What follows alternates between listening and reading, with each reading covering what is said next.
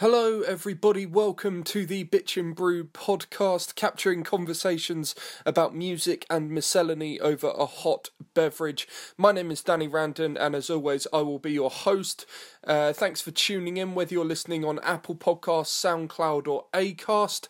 I know we're going out a little bit later than usual. You can thank the tech gremlins for that one. This is episode number 12. Thanks for listening, and an extra thanks to everyone who showed their love for our last episode with Catherine Woods. I really was chuffed to bits with how that came out, and I stick by my belief in it being quite possibly the best episode of Bitch and Brew yet.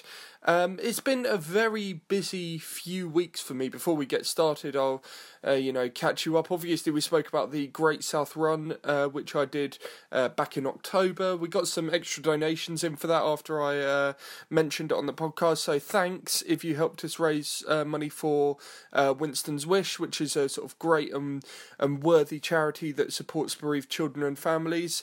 Myself and my girlfriend Taz completed the run in 2 hours and 22 minutes and 48 seconds, if I can recall, and we've managed to raise £1,130. We are stoked beyond words about how much money we've managed to raise through that, so thank you very much if you are one of those people out there who donated.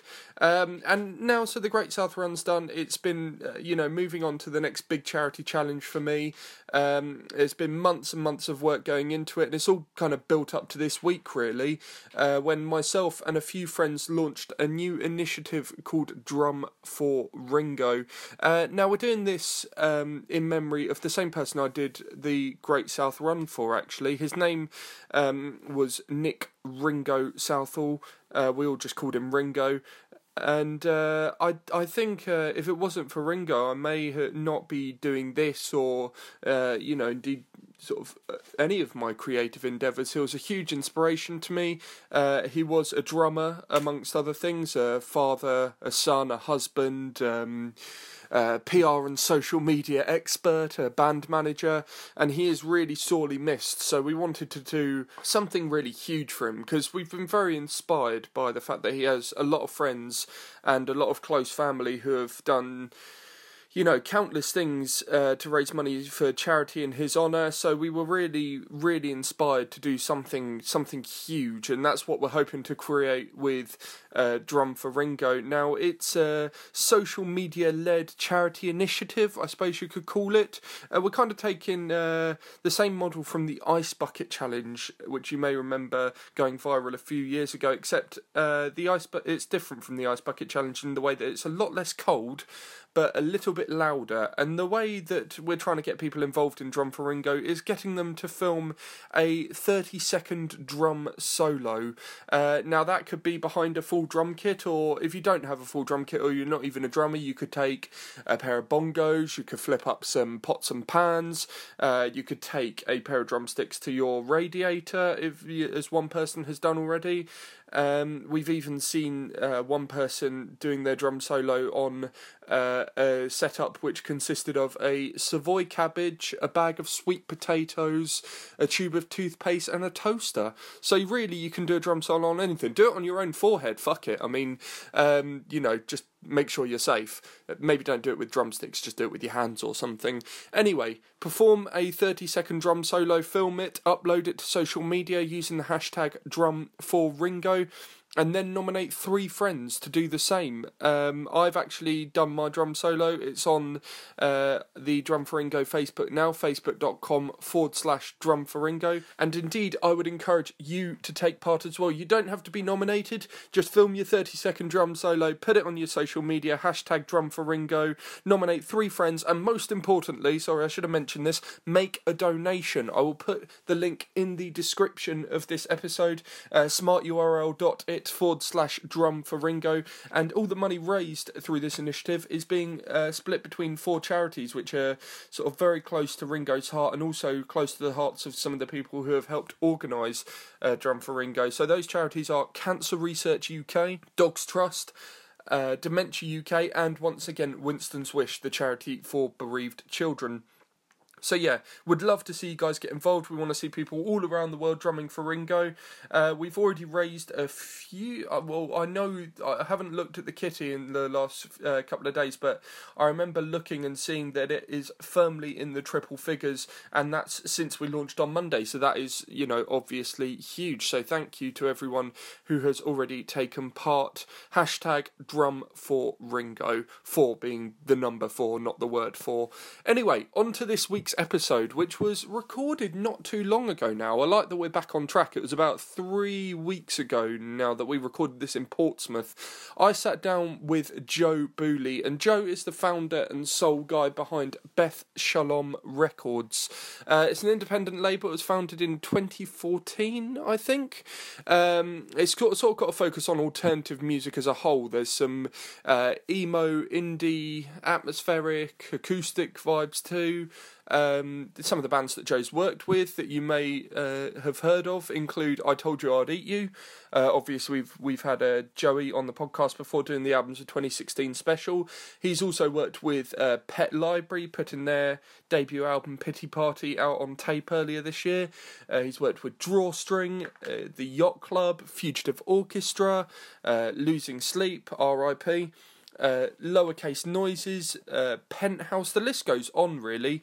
Obviously he likes to put a lot of these releases out on tape, but he has branched out more into the realms of vinyl and CD as well, and of course digital.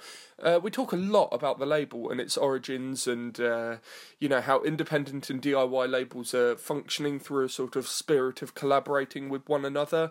But we also do go off into some tangents, otherwise it wouldn't be an episode of Bitch and Brew. There's some film chat. We talk about some volunteer work that Joe did in Africa last year. It's a really super interesting and cool chat to have with Joe, actually. It's even cooler to listen back to this and pick up on things that I might have missed when recording, so that if we ever have him back on the podcast, I found this a lot with the recent episodes, if we ever have people back on the podcast, then we'll have new things to talk about, which is always good. Joe is also a very talented singer-songwriter.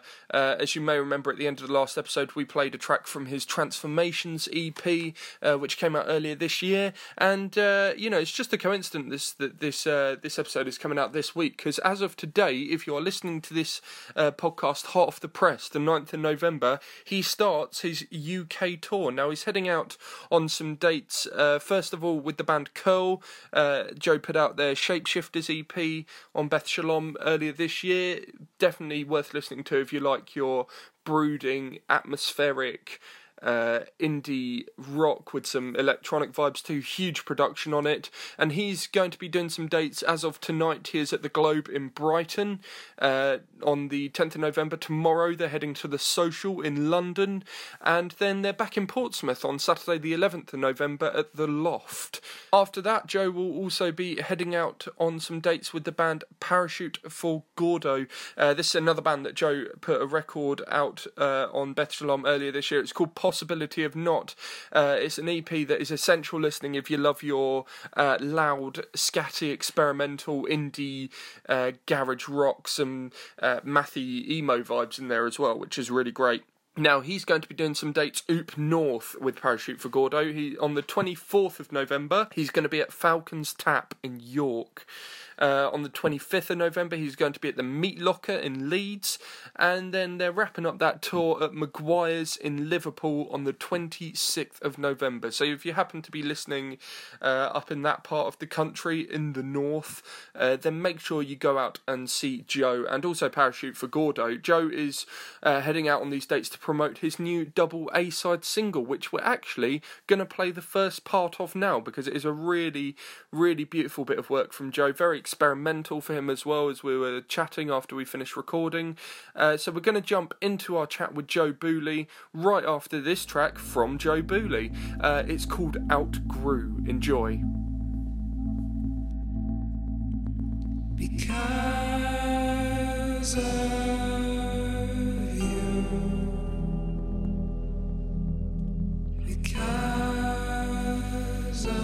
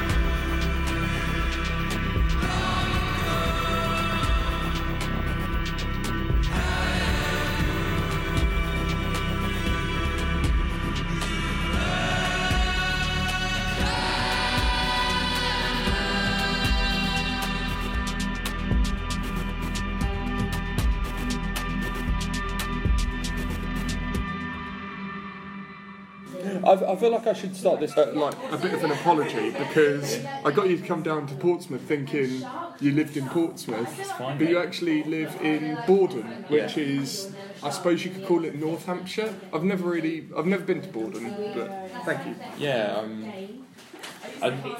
probably North Hampshire. I live almost directly in between Pompey and Guildford. So. Right. Thank you very much. Oh wow. So my coffee's just come with a little tasting card. That's wonderful. We'll talk about that in a bit though. Yeah, I feel. Thank you for coming down to Portsmouth though. That's all right. You know, to Southsea. We're here at Home Coffee. On lovely Albert Road. It's a great little spot. Have you been here before? I haven't. I've been told about it many a times, but I've never actually made it down. But. Yeah. I've been here before once, but I felt like I could never show my face in here again unless I came in here with someone. Yeah. After like the first time I came in here. What happened then? It was about a month ago. Had to drop my girlfriend off for like a hairdressing appointment just down the road, but we'd driven from where we were staying the night before in Worthing, and we'd been out for my cousin's 18th birthday party in Brighton. Fair. So it was a long drive back, really early in the morning. I was really quite hungover, so I came in here to try and get some coffee and some breakfast and sort of try and feel a bit better. Yeah. And I was feeling fine until I sat down, my coffee was served to me, I opened up my laptop and started to edit a podcast, and then my stomach just kind of turned. Oh man. So yeah, to spare the gory details, I dashed to the toilet, and when I came out the toilet I just kind of drank my coffee as fast as I could and left with my sort of head hanging in shame. Yeah. It was not a good first experience, but I do like this spot, it's really cool. Like I was saying, they gave us some really cool tasting notes. Well, they did for me anyway. I mean, I wrote down what was in yours. You've gone for the golden latte? Golden latte. Yeah, which is one of their energy boosting drinks that doesn't actually have coffee in it. Really? Yeah. I missed that. It's coffee free, but it does have, and I made a list, turmeric, ginger, cardamom, nutmeg, black pepper, pea and hemp proteins. Yeah. So Very nice. and you had it with almond milk. Yeah. It's getting me set for work later. Oh, okay, yeah. So Joe, welcome to Bitch and Brew. So glad to have you on. So the first time I actually met was at Southsea Fest last year, when you did the Atrium acoustic stage. Yeah, it was. With I Told You I'd Eat You, and that was really great. The sort of day that you put on there. Do you feel like it was a bit of a weird venue to do an acoustic staging, considering it's a cocktail bar? In some ways, yes, and in most ways, I'd say it was almost the perfect venue. But I don't really know. It was sort of a very last minute thing. I was given like 3 or 4 weeks prior to the day itself to put together a lineup. Wow, that's not long at all. No, and I'm surprised I managed it. But like, yeah, I think it was a really good venue for that. Especially the fact that a lot of the bands that I got to play, that was like one of the only acoustic sets they've ever done, and it was like a one-off for a lot of people. And seeing I Told You I'd Eat You like that, it was really cool. Absolutely amazing. To be fair, up until November last year, I'd never seen them perform as a full band. I'd only ever seen them play acoustic sets. So I've been used to that for years, but yeah, it was still a lot of fun. I've only seen them perform as full band once, which was at So Punk Fest over in Southampton last year, and it got pretty messy. Let's just leave it at that. That doesn't surprise me. Yeah. Although I'm kind of glad that I missed their one-off new metal cover set. See, I was actually in London that weekend with my family, and no way. I was begging my parents to let me go, but we were on the other side of London, and I realised like within half an hour that they would be on stage, and so it just wasn't doable. But then I ended up putting them on in London, in Tooting, and they played their set, and then I can't remember what song it was, but they smashed out one new metal cover, and that's like the only time since that they've ever done one, and it was like made my evening. I feel like it would probably never happen again. It was called, what was it called? It was called I Told You I Would... I Told You I Would Down Tune. That's it. Yeah. Shit. I've got a patch with it. it on.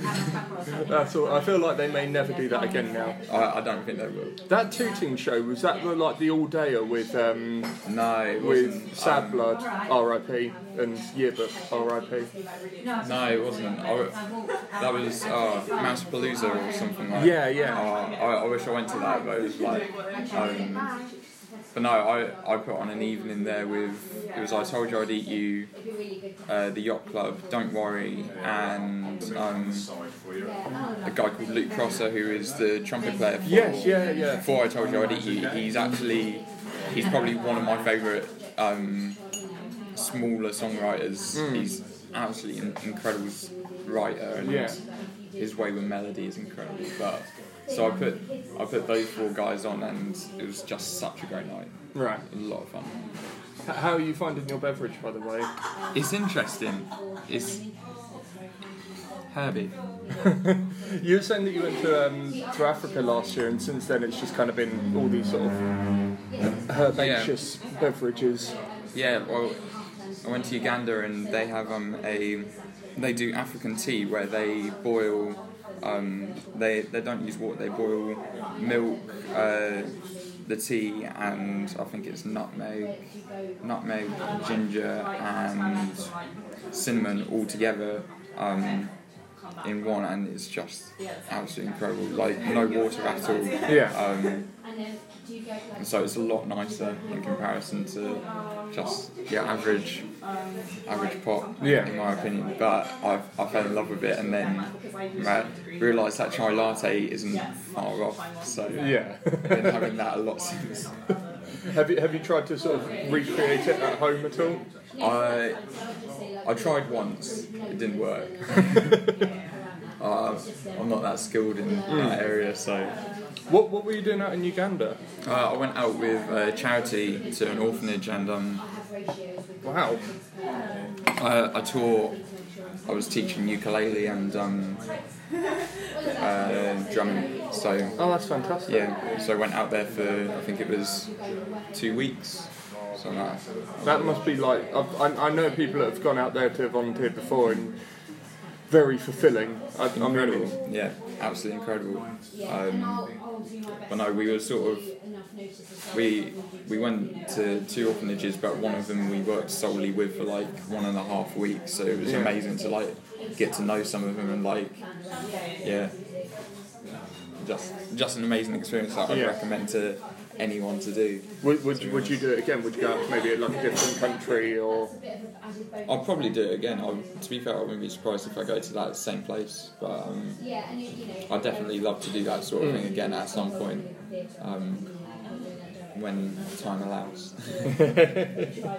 Well, if we go across the Atlantic Ocean, my coffee's delicious. It's So I've been told it's an exclusive micro lot, which basically means it's like a tiny batch of coffee which is basically just been brought here, like exclusively for this place here. That's cool. Yeah, from Oaxaca, not the restaurant, as in the place. And it's called, and I'm probably going to mispronounce this, it's called Mexico Finca Chelingeisha. I've definitely mispronounced that. I probably would as well. Yeah. But the flavour notes say it's got a red wine mouthfeel, which I'm kind of getting, but I'm not necessarily getting the tropical fruit and jasmine so much. I asked for it with milk because whenever I have black coffee, I'm just kind of like start recording, like especially when I'm doing a podcast. If we do like black coffee, it gives you a dry mouth. It really gives you a dry mouth. It's horrible. Coffee breath is the worst as well. Yeah. I can do like a black coffee in the morning, like start the day off with that, but if it's any later than about 9 o'clock, it has to be with something. So I want to talk obviously a little bit today, a little bit to a sort of certain extent, I suppose, about Beth Shalom. So how long has Beth Shalom been a thing? Because I'm kind of going into this with knowledge of the bands that you have on the label, but not much knowledge about what's going on behind the scenes. Okay, so everyone will probably be surprised that it's actually free next month. So wow, it's sort of it started on a very low-key thing with I essentially started it to release my own music and make myself look more professional, and it sort of then stemmed into me producing bands from my college, including Lucid Rising, who is on a poster over there. Oh, wow. And it started off just like that, me putting out mates bands, and for like a good year, and then it got to, I think it was April or May 2016, and then I re-released the debut EP from the Yacht Club, and then that was my first ever physical release. So in what people would describe as the scene, people would only see Babylon Records as only being a year or so old, but no, it's been going for a good 3 years and building up to this point. So where does the name come from? Just out of curiosity. It's actually my house. My house is called Beth Shalom. It means house of peace in Hebrew. Wow. So, and when I was producing bands, people were like, what shall I put the studio down as? So I said, Beth Shalom Studios, and because it was just my bedroom, and then it just turned into like, if I do a record label, make it in the house, like Beth Shalom Records, and then Have you always been from Borden? Is that where like family is from? No, I've never moved house. Always lived there. So yeah. But so I guess people kind of, because Portsmouth is like the closest city to it. I suppose Guildford is as well. Basically, you're basically like nestled between the two. Exactly. I suppose like saying that the label's based more or less in Portsmouth probably helps people kind of recognise it a little bit more. And I've promoted more in Pompey than anywhere else. So that's sort of where people would come to me for, essentially. But yeah. What kind of came first? The putting on the gigs, or the sort of starting the record label? Definitely the record label. I was putting on a few shows as a songwriter in like a local record shop, but it was the record label which really set off like actually promoting shows. I haven't done it for a while, but I'm getting back into it next month. But yeah, just putting on. I used to do stuff at the festing down the road, and then the Southsea Fest at the Atrium happened, and then I've done a few in Guildford and one in London as well. So it must be nice to kind of be between the two scenes, because the Guildford scene, I mean, you've got the Boys in Failure by Design up there, and the GU1 punks and what have you, so it's a great city to be close to. Yeah, no, definitely. And I run the Guildford branch of So Far in Guildford as well. So I'm sort of incredibly split between two places. So the first release on Beth Shalom, so it was a digital release of your own stuff. Yeah. And the Yacht Club was the first sort of physical release. What was that on cassette, or was that cassette. I think that was.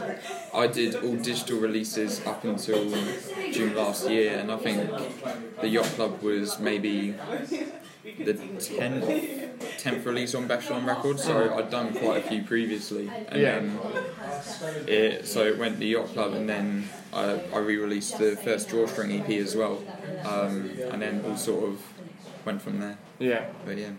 So I guess when you've done those sort of 10 digital releases, and Beth Shalom starts to make a name for itself, that must feel really good. But did the started doing the physical releases like the cassettes, and then obviously the vinyl, did that kind of give a bit more creative gratification? Or? Yeah, definitely. I will admit I got into the scene quite late, and it wasn't until maybe early last year that I really got involved in the DIY emo punk scene. But obviously I'd known Sad Blood, Fresh, and I Told You I'd Eat You. I've been gigging since with Joey when I Told You I'd Eat You, it was just him. Yeah. So I'd known of it for ages, but never got involved in it. And then suddenly I released two cassettes, and everyone's coming to me. When you do the splatter cassettes, do you feel like that's kind of like a real. I don't know, because no two tapes are the same, right? Yeah, so no, that must feel like a real sort of like this is going to be unique, and this is going to be like no one else in the world is going to have this exact cassette. No, it's exactly like that, and I find myself almost when someone orders a Splatter cassette, I find myself looking through and trying to find the best ones for them as well, like taking them out of the cases and everything. Oh, bless. Well, thank you, because I got that Yacht Club one the other day, and I feel like it was Black Autumnal Splatter, which is basically just me all over it this time of the year. Like, I love autumn. I used to live in Portsmouth, and I feel like the South Sea in particular is a really beautiful place to be in autumn. You know, you've got the Victorian houses, and I know it sounds like so over-romanticised, but with the leaves falling and with it being a little bit wet outside, but not like, bastard rain or whatever. Yeah. I feel like it's just a real good place to be in autumn. Yeah, see, I made a couple of Saturdays ago. I got really bored at home and decided to drive down here, and I just came down to skate down the seafront and listen to music, and it was absolutely amazing. It's like so.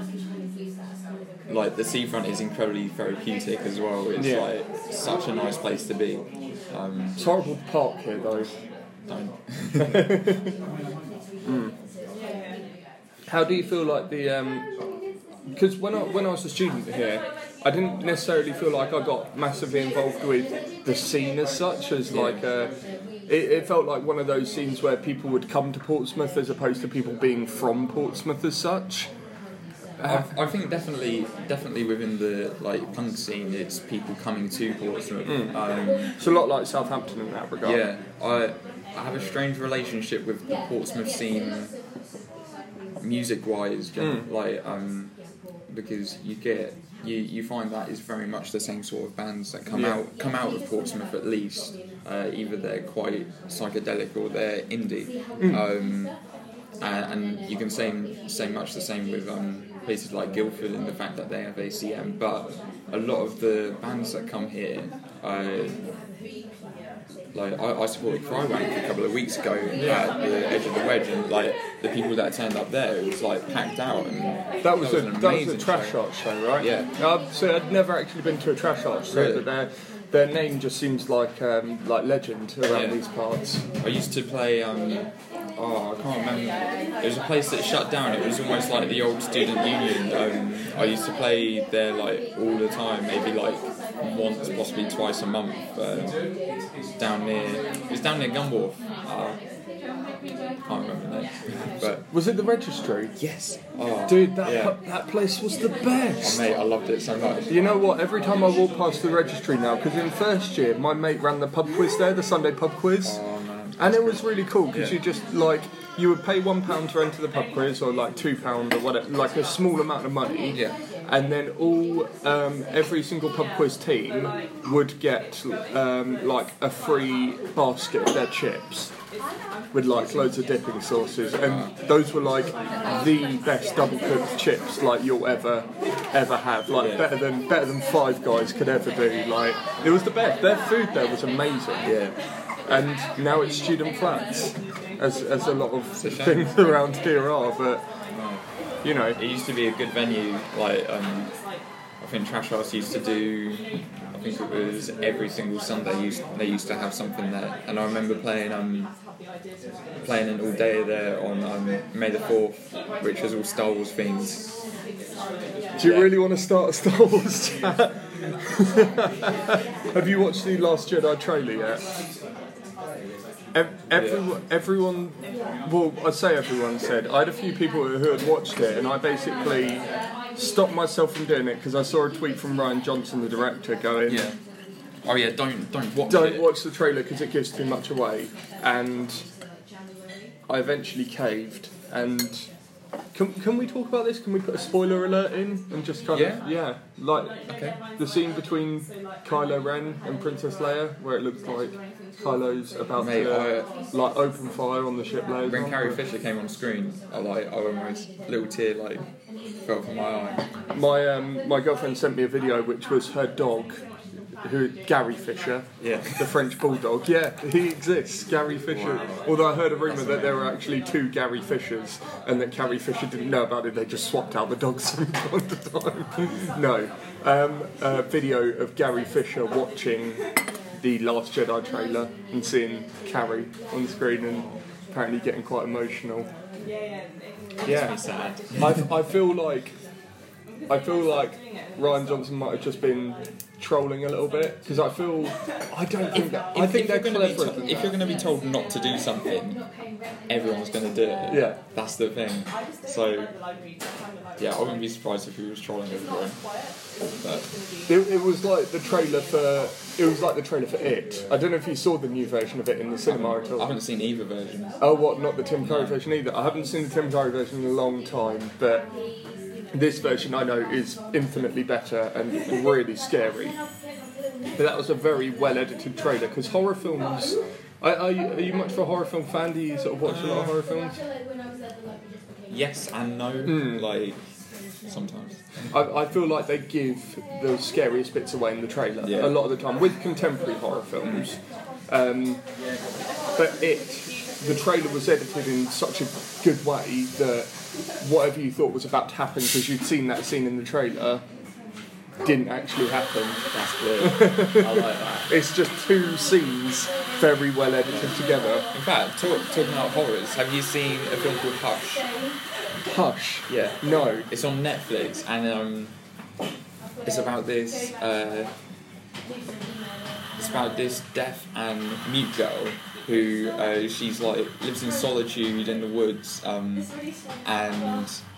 suddenly this serial killer is like circling the house, and it's all about her like survival through the night. That's so. But the editing of it is like, because it keeps on switching between her perspective of like just hearing her breathe to like the sound that anyone else would hear, and it's only about an hour and 15 minutes long, but it's absolutely incredible. And that's on Netflix. On I Netflix. feel like I've got to watch that. It's really good.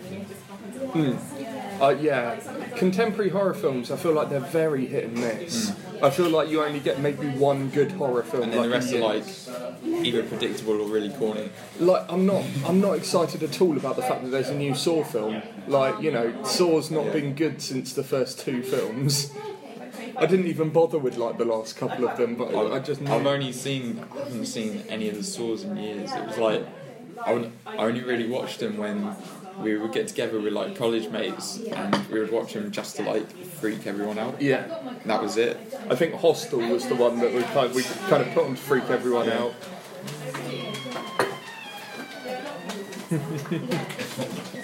There's a really cute dog that's just walked in for the record, which is why we're kind of going. Pausing. Yeah, absolutely. To apply the dog. Are you on Dog Spotting on Facebook? Don't believe I am. No, it's a Facebook group where people basically take pictures of dogs in public. Yes, hello. It's a Facebook group where people take pictures of dogs in public, and there are actual like set rules. There are hundreds of thousands of people in this group, and basically they give ratings to dogs that are just spotted and have pictures taken of. I've taken part in it a few times, but I feel like I always need to ask the owner. I've seen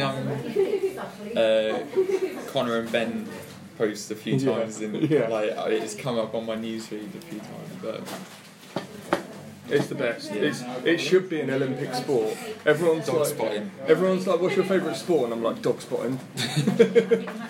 But yeah, back to horror films. I feel like there's only one really sort of good one, maybe every year or so. I feel like the sort of crime thrillers are now getting better in its place. they are. Yeah. See, I'm a big lover of like old horror films, so like Psycho, I absolutely love. Like Alfred Hitchcock is love him, and The Shining is just probably in my top 10 films ever. Like not just horror films, like top 10 films. 10 films. It was Kubrick's best film, hands down. Yeah, Maybe apart from Full Metal Jacket. that's it. Yeah, I feel like that's kind of tied for Kubrick's best. He's just his films are just incredibly odd, but just perfect. Yeah. same with like Tim Burton. Tim Burton was like such a great writer director, but yeah. What's your favourite Tim Burton film? A film called Big Fish. Really? Okay, wow. I haven't actually seen it. That's like one of the only Tim Burton films that I haven't seen. Ewan McGregor, I wasn't expecting too much Yeah. from it, but such like amazing cast. The storyline is weird and amazing at the same time, and Ewan McGregor is great in it as well. Yeah. That's on Netflix, I think. I feel like Tim Burton needs to get back to his... I feel like he's had a little bit of a rubbish streak over the last few years, and he needs to kind of get back to making, like... I'd love for him to do another Batman film. I know that's never going to happen, but... That would be... I'd love the Beetlejuice 2 rumours to be true. See, I've never seen Beetlejuice. I don't know if I've spoken about this on the podcast before, but I had a childhood fear of Beetlejuice. Really? Yeah. It's because... Okay, so we're going to get into this, right? So you know when, like, films on... When you watch a film on the telly in the middle of the day, they usually just cut the credits out entirely or have, like, a very short version of the credits. Mm-hmm. My parents recorded Dumbo off the telly for me when I was a kid, not like the other day. Yeah. When I was like 3 years old, they recorded Dumbo off the telly, and they just skipped the credits entirely. You know, the circus carriage pulls away, Dumbo's back with his mother, the film ends. And then I don't know whether it had just cut the credits entirely or like it just cut to the next part of whatever was on the film, but it was a trailer for Beetlejuice, and it's the bit where you haven't seen the film, but I'm sure you've seen the thing where his head spins round. Oh yeah. Seeing that as a 3-year-old scared me to death until I was about 15 years old. It's when I find when my mum was like, Beetlejuice is on the telly, do you want to watch it? And at that point I could actually look at the DVD cover, which I couldn't do before. Oh, wow. And just kind of go, yeah, and if I don't like it, we'll turn it off. And it was brilliant. And I was like, what was there to be? It's a brilliant film. It's probably my favourite Tim Burton film if it weren't for Edward Scissorhands. I do love Edward Scissorhands. Yeah. That's a great film. I like Frankenweenie. Yeah, that wasn't a bad film actually. I'm really sceptical of like animations as well, so it's like, but I thought that was great. Like Frankenstein as a book was like, I love it, but so watching that was interesting. Everyone always goes, oh, what's your favourite Tim Burton film? And they go Nightmare Before Christmas, and then I go, yeah, no, and then I go, I have to kind of like rain on their parade by going, Tim Burton didn't actually direct that one, he just produced it. Really? Yeah, it's like how everyone goes like Quentin Tarantino directed From Dusk Till Dawn, and I went, no, he just produced it. I feel like I'm being like the film Nazi. You've got to set people straight sometimes. Your movie knowledge is wrong. Yeah. Work on your trivia. This coffee was delicious, by the way. I feel like we should go for a top up. Shall we go for? Would you like something else to drink? I'm up for trying one of those. Yeah, one of these. Yeah. Yeah, great. Okay, we're gonna set the phone down there and take an intermission while we get new coffee. Hey guys, so I hope you're enjoying my chat with Joe Booley. There's still plenty more to come, especially about Joe's label Beth Shalom Records and his work as a singer-songwriter, so make sure you stay tuned. And while you wait for me to get more coffee, how about subscribing to Bitch and Brew if you haven't done so already? We're on Apple Podcasts, SoundCloud and Acast. I'll be leaving links in the description for you to go and subscribe on each of those platforms. And if you are listening on Apple Podcasts and you are really liking today's show, then maybe you could leave a nice little review. I only realised recently that reviews are incredibly important for independent podcasts like this one. So if you are feeling generous, then any praise that you can give to your friends on social media or on the Apple Podcasts app is hugely appreciated, as I'm sure I don't need to explain on here. But anyway, we are going to be diving back into the chat with Joe, but I do want to play another track from him. This is actually the flip side of the double A-side single that I was talking about earlier. We obviously played Outgrew at the start of the show.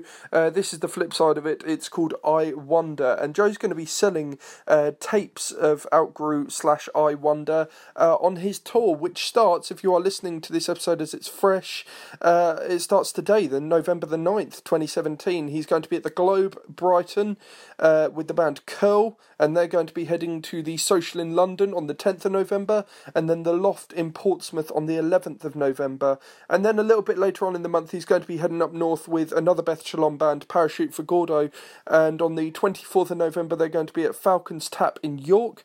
On the 25th, they're going to be at the Meat Locker in Leeds, and on the 26th, they're going to be at Maguire's in Liverpool. As I do understand, Joe will have cassette copies of Outgrew / I Wonder, his new double A-side single, on Baby Blue and Baby Pink cassette. So I've seen little preview pictures of them, and I'm finding it difficult to choose which one I want to order myself, which I'm going to be doing so on Beth Shalom's official web store. Again, I will leave a link in the description. God, you're going to have so many links to click on. It's going to be so interactive and fun. Anyway, we'll go right back into the chat with Joe Booley after I play this wonderful new single from him. This is called I Wonder.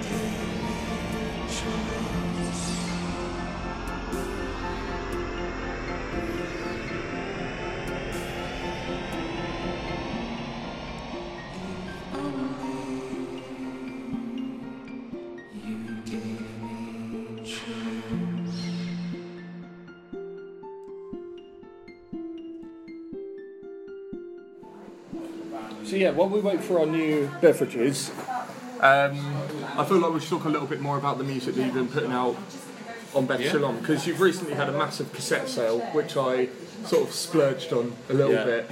I don't know if that sale will still be on by the time this podcast's out, but you should, you know, if you are listening, you should definitely go and check out the array of cassettes on sale there. I think, you know, I was very surprised because obviously I picked up the I Told You I'd Eat You EP when that kind of came out, and then the Drawstring EP, and obviously I think listening to those I was like, oh cool, Beth Shalom's like a really cool emo and Indian sort of, you know, punk rock label. But then I kind of started to go a little bit further in on some of the, you know, cassettes that I bought recently, and realised that it's not quite pigeonholed into that singular genre. No. So what would you say was the sort of the primary genre that you kind of went into, Beth Shalom, with the idea of putting out? I didn't. If there was one. No, to be fair, I ultimately want Beth Shalom to be a representation of what I listen to myself, and for myself I play like slow ambient stuff similar to like Julian Baker, Damien Rice, Keaton Henson, and then I'm also big into hardcore, and so it's like it's almost finding. I don't want to pigeonhole the label as such, because then that limits what I can then show interest in almost.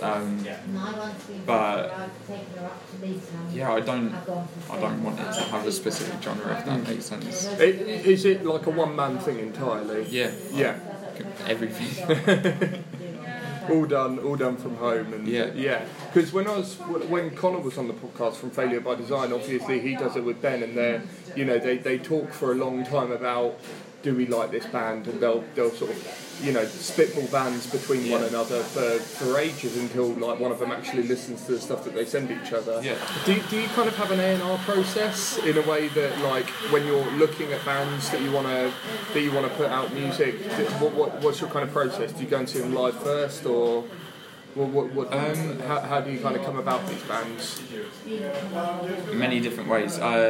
So more often than not, it will be people sending me music, or me discovering previous releases and knowing they're recording another. And it will work like that. And then it's quite difficult where I live, because it's not like I can just go out and listen to a band that I want to sign. I have to like pay £20 or £25 to go all the way up to London, or go down to Southampton and stuff like that. So it's sometimes quite difficult to see someone live, but then that's when promoting comes in great use, because I can then put them on.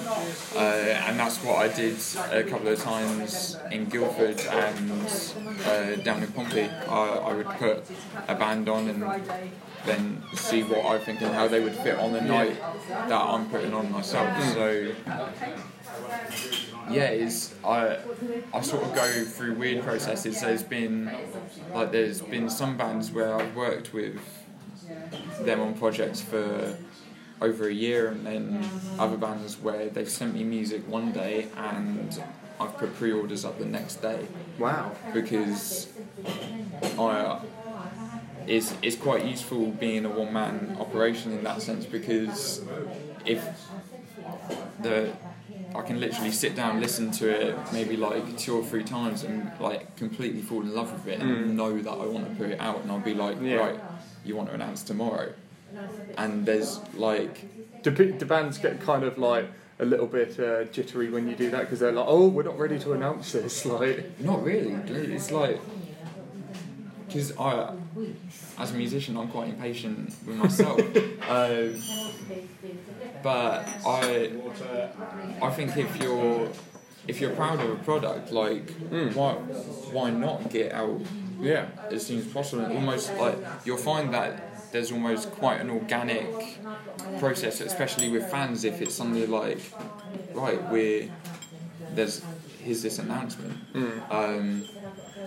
And that I absolutely love that about the DIY community, because everyone is so supportive of each other. Yeah. Especially within bands. But yeah, I admittedly, like those sort of releases, it may be that it is a re-release or just a one-off thing. That doesn't necessarily need too much build-up, but like even then I wouldn't be able to do that if it was 2 or 3 people on the team. It would have to go through like a longer process of like validation and whatnot. Could you ever see Beth Shalom expanding to include more people? Potentially, but I think it would still probably be more me doing so. But maybe people taking on certain roles like PR and whatnot, stuff like that.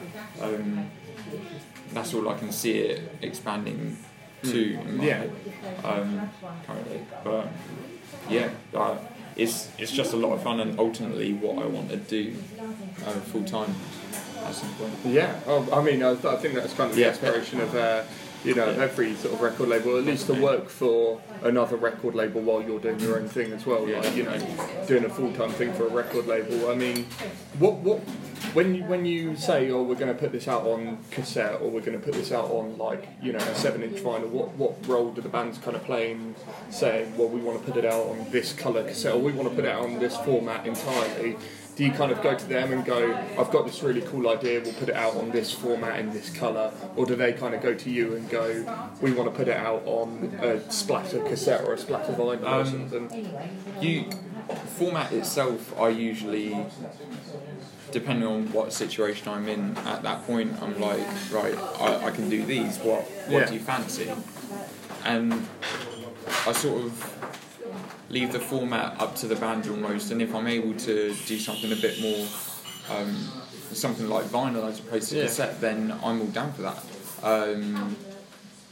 But then when it comes to colour, design and whatnot, that is totally down to the band. I say, I will have an input and say, I think due to the colour scheme with the artwork, this colour could be amazing. But otherwise it's completely down to them. Being an artist myself, I completely get creative control and want bands to have that as much as possible. So I don't want it. I would hate for that to be taken away from me. So I would hate to take that away from anyone else. Do you have a format that you like to work with in particular? Is cassette the one for you? I don't. I'd love to be doing vinyl all the time, but obviously funds don't always allow that to happen. But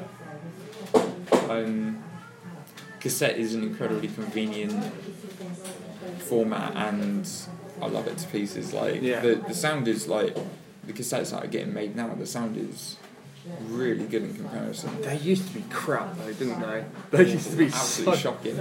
I think without going too much into the finances behind it all, is cassette the cheapest of them to make as opposed to vinyl and CD? Yeah, for sure. I'd probably argue it's the coolest because you can do more with it. The splatter cassettes, you couldn't just pour paint on a vinyl. You can't do that. Exactly. So might not play so well. But I say that, and then the Failure by Design guys with the Guillotine record earlier this year screen printed the B-side, and I'd never seen that done before. And I've only seen a few bands do that. The guys from Wallflower just did it with theirs actually, and that is a beautiful record, especially the screen print of it. And Nick from Hanger Records just put out the cassette version of it, so I had to get on that as well. I feel like people are going into cassettes more. I have a theory, right? It's because millennials can only afford shit cars. Millennials can only afford shit cars, and as a result, they don't have CD players, they have tape decks. It's a bit like the In-Betweeners, when Simon gets a car. I used to have a little Fiat, I've got a Fiat orange. I've got a blue 2005 Fiat Punto. It's my first car. I only passed my test earlier this year, and it does have a tape deck, and I was like, whoa, I want a CD player, I want an aux cord. When I was choosing my current car, I almost made the decision solely on the fact it had a cassette deck. No joke. It had to have that. Yeah, cassettes are the only place. My car is the only place I can listen to cassettes. But I feel like now, through buying cassettes, and because it is an addictive thing where cassettes are pretty cheap to buy. and especially when they're on sale. especially when they're on sale. Like, you know, before we came here, I actually popped down the road to Sounds. I don't know if you've ever been to that place, like the second-hand vinyl and CD store, just like literally down the road. Just past what was Alberito. Is that the one with the big Elvis? Elvis out the front. I picked up this actually for £1. The best of Phil Lynott and Thin Lizzy. And then I was like, oh, that's really cool. And then I open it, and it's got like this cool sort of bluey grey colour on it. And I feel like they're just so easily digestible cassettes, I think. And as a result, they become really addictive to buy. I feel like millennials just having rubbish cars with rubbish tape decks is the reason they start buying tapes again. Yeah. Well, you find that even major labels are putting out on cassette now. Like, and one day Cassette Store Day will become just majors taking over, but no, I'm joking. But I don't know, like, do you feel like Record Store Day has kind of become... There's a bit of a debate, isn't it? The Record Store Day is now just like a major label thing now. I think it's just... Yeah. That's what I think. I can't...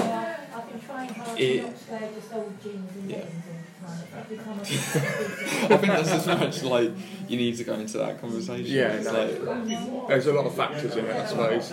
Maybe another conversation for another time. Yeah.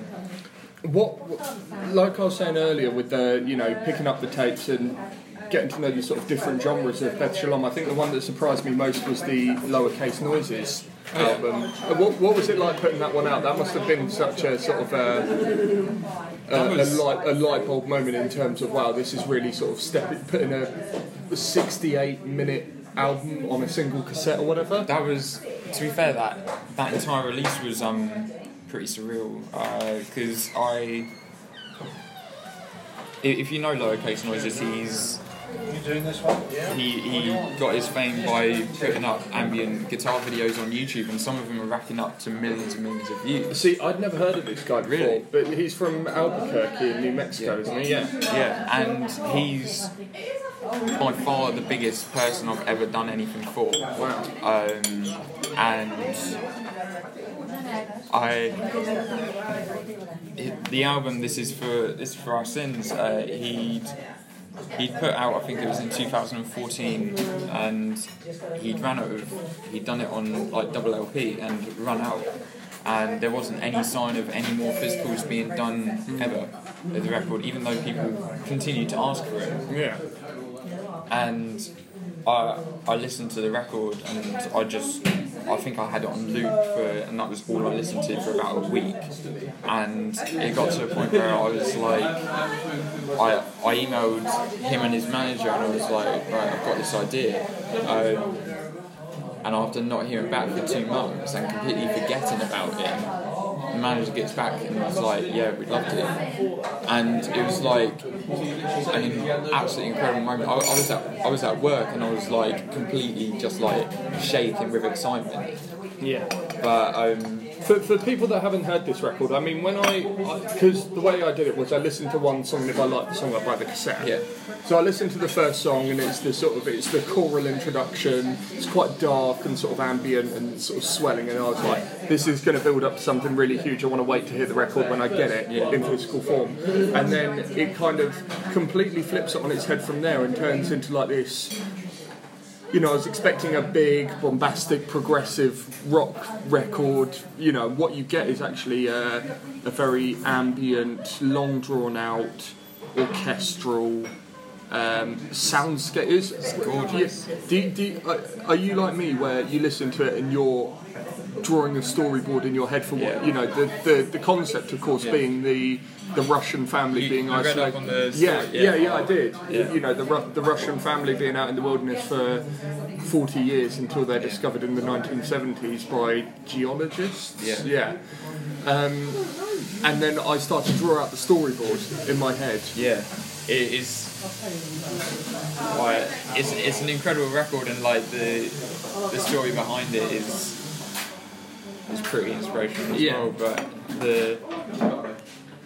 it's incredibly cinematic in itself, so it almost lends itself to giving you those images and letting you imagine the whole story. But yeah, that record is, I still don't know how I managed to put that out. Was that like one of your favourite releases to put out, if not the one? I'm putting you on the spot here by making you pick one of your favourite records that you've put out. To be fair, I know what my favourite record is.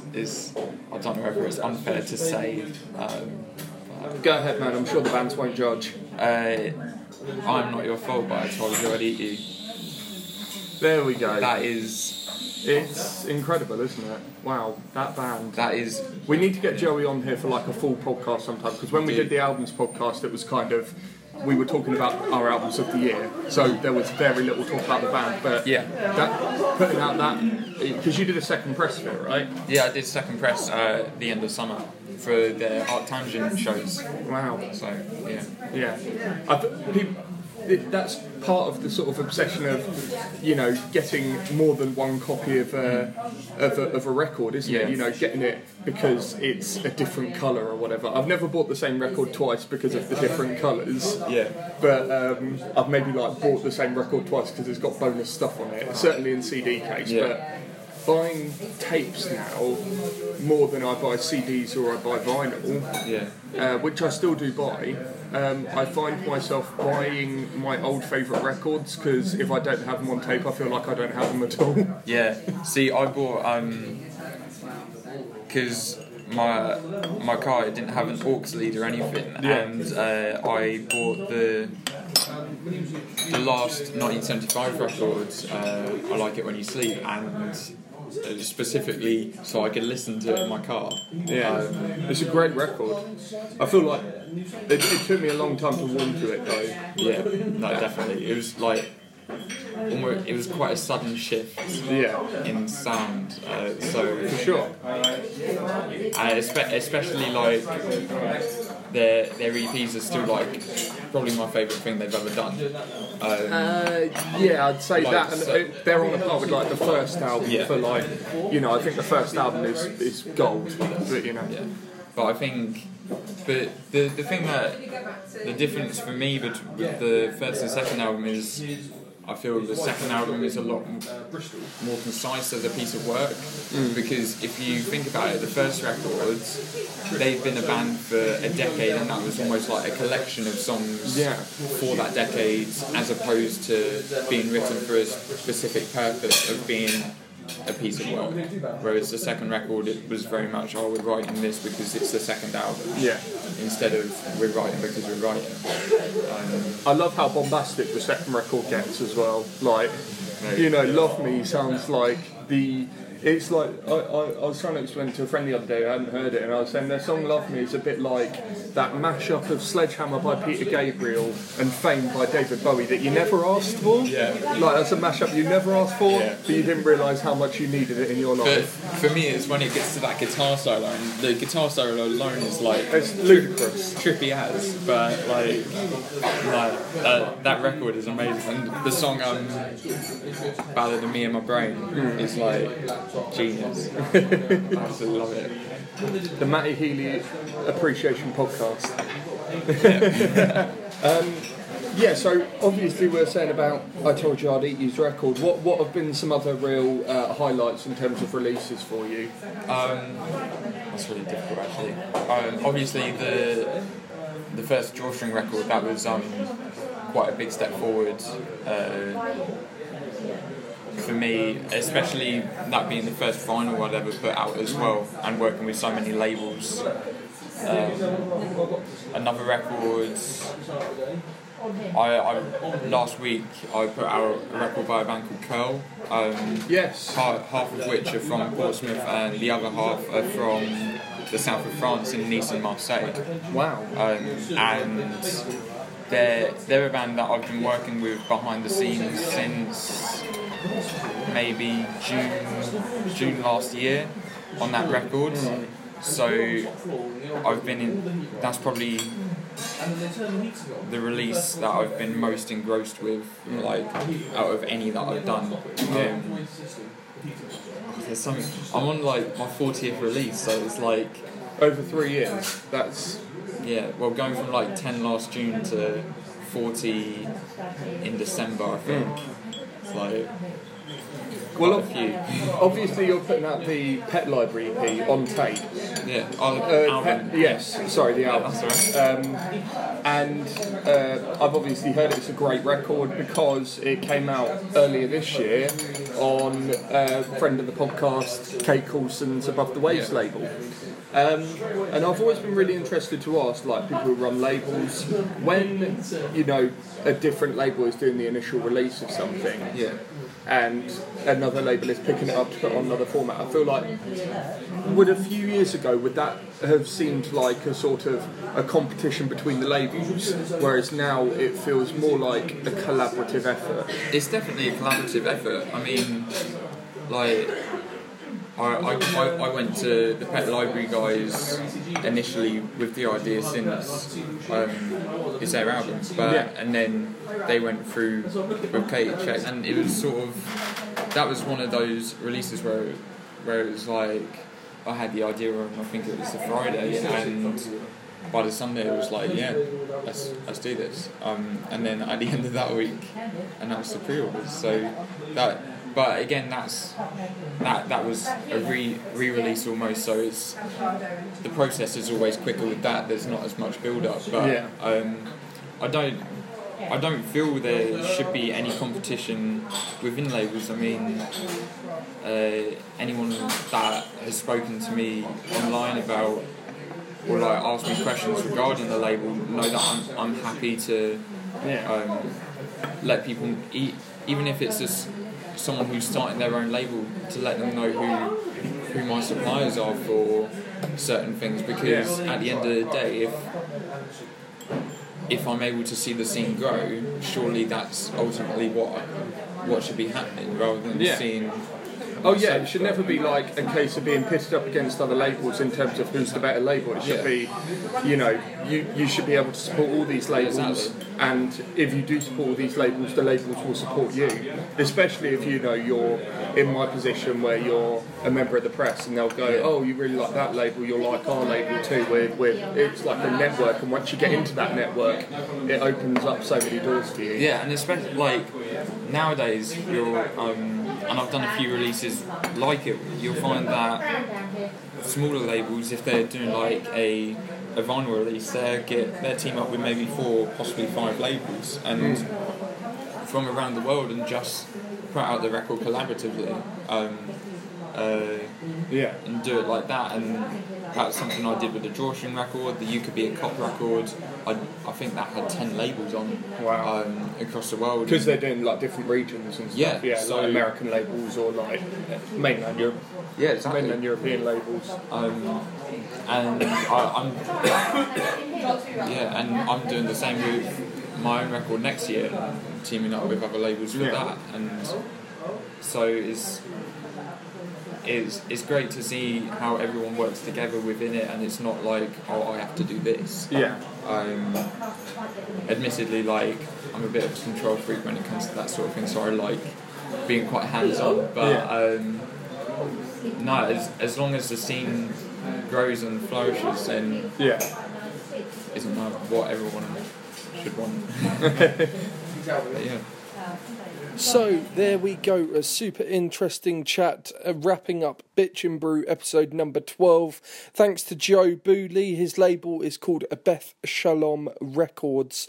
If you head over to their website now, that's bethshalomrecords.com, you can go in his store and you will see music there for sale for as little as £1. There's CDs, cassettes, vinyl, and there's some cool Beth Shalom Records t-shirts in there for cheap as well. One of the latest releases to just go up, as I've mentioned, is Joe's new double A-side single. It's called Outgrew/I Wonder. We played both tracks from it earlier on in the podcast, and that is available to get on the Beth Shalom store now for just £3. It comes in a baby pink variant and a baby blue variant on cassette. Lovely, lovely stuff indeed. Thanks for listening. If you did like this episode, then give us a subscribe on Apple Podcasts, SoundCloud and Acast. Maybe give us a good review too.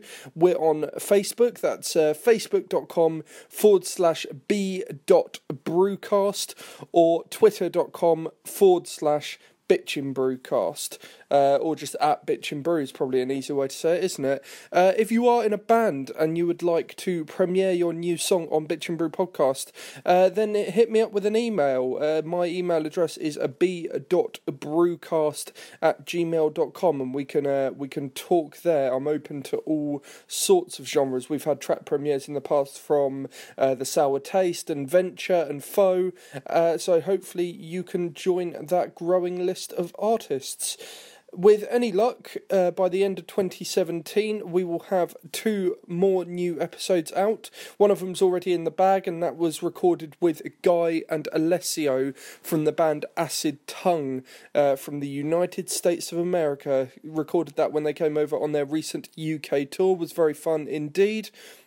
Then it'll come to the end of the year, and back by popular demand will be the Albums of the Year special. I've just locked in my guests for that. You'll be able to find out all about who my guests will be on the next episode of Bitchin' Brew, so make sure you're subscribed to find out first. Thank you very much. This has been the Bitchin' Brew podcast, and I'd like to round it off today, not necessarily with the track premiere, but just going back to the EP, or the release from Beth Shalom Records, I should say, that Joe said has been his personal favourite so far. Certainly one of my favourite records that Beth Shalom has put out, as well as my friends over at Failure by Design Records. This comes from the I Am Not Your Fault EP from the band I Told You I Would Eat You. It's the opening track. I hope you like it. It's called Off Brand. Cheers, guys, and until next time, peace out.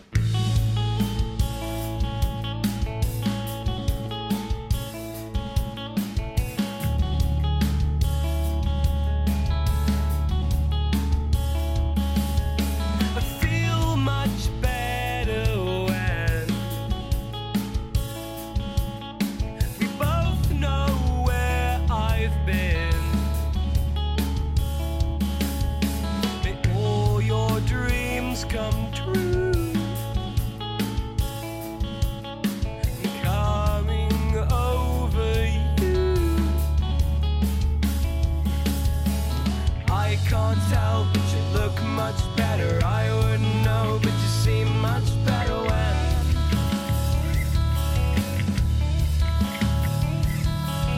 I can't tell, but you look much better. I wouldn't know, but you seem much better when I'm here.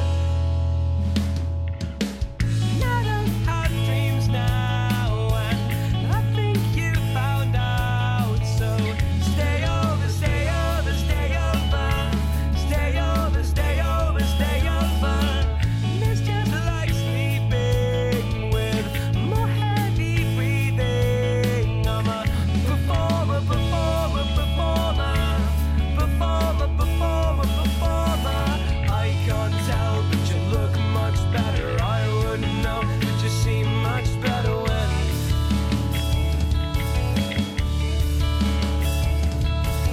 I can't tell, but you look much better. I wouldn't know, but you seem much better when I'm here.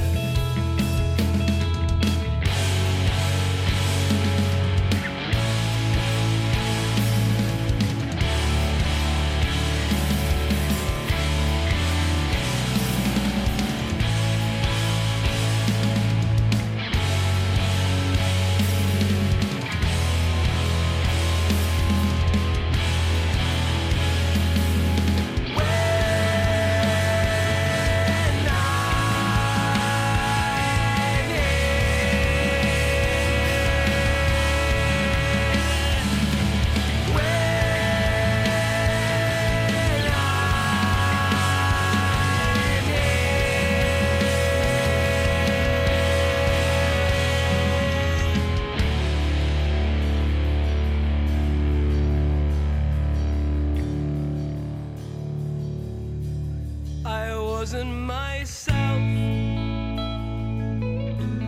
I wasn't myself. No, I wasn't myself.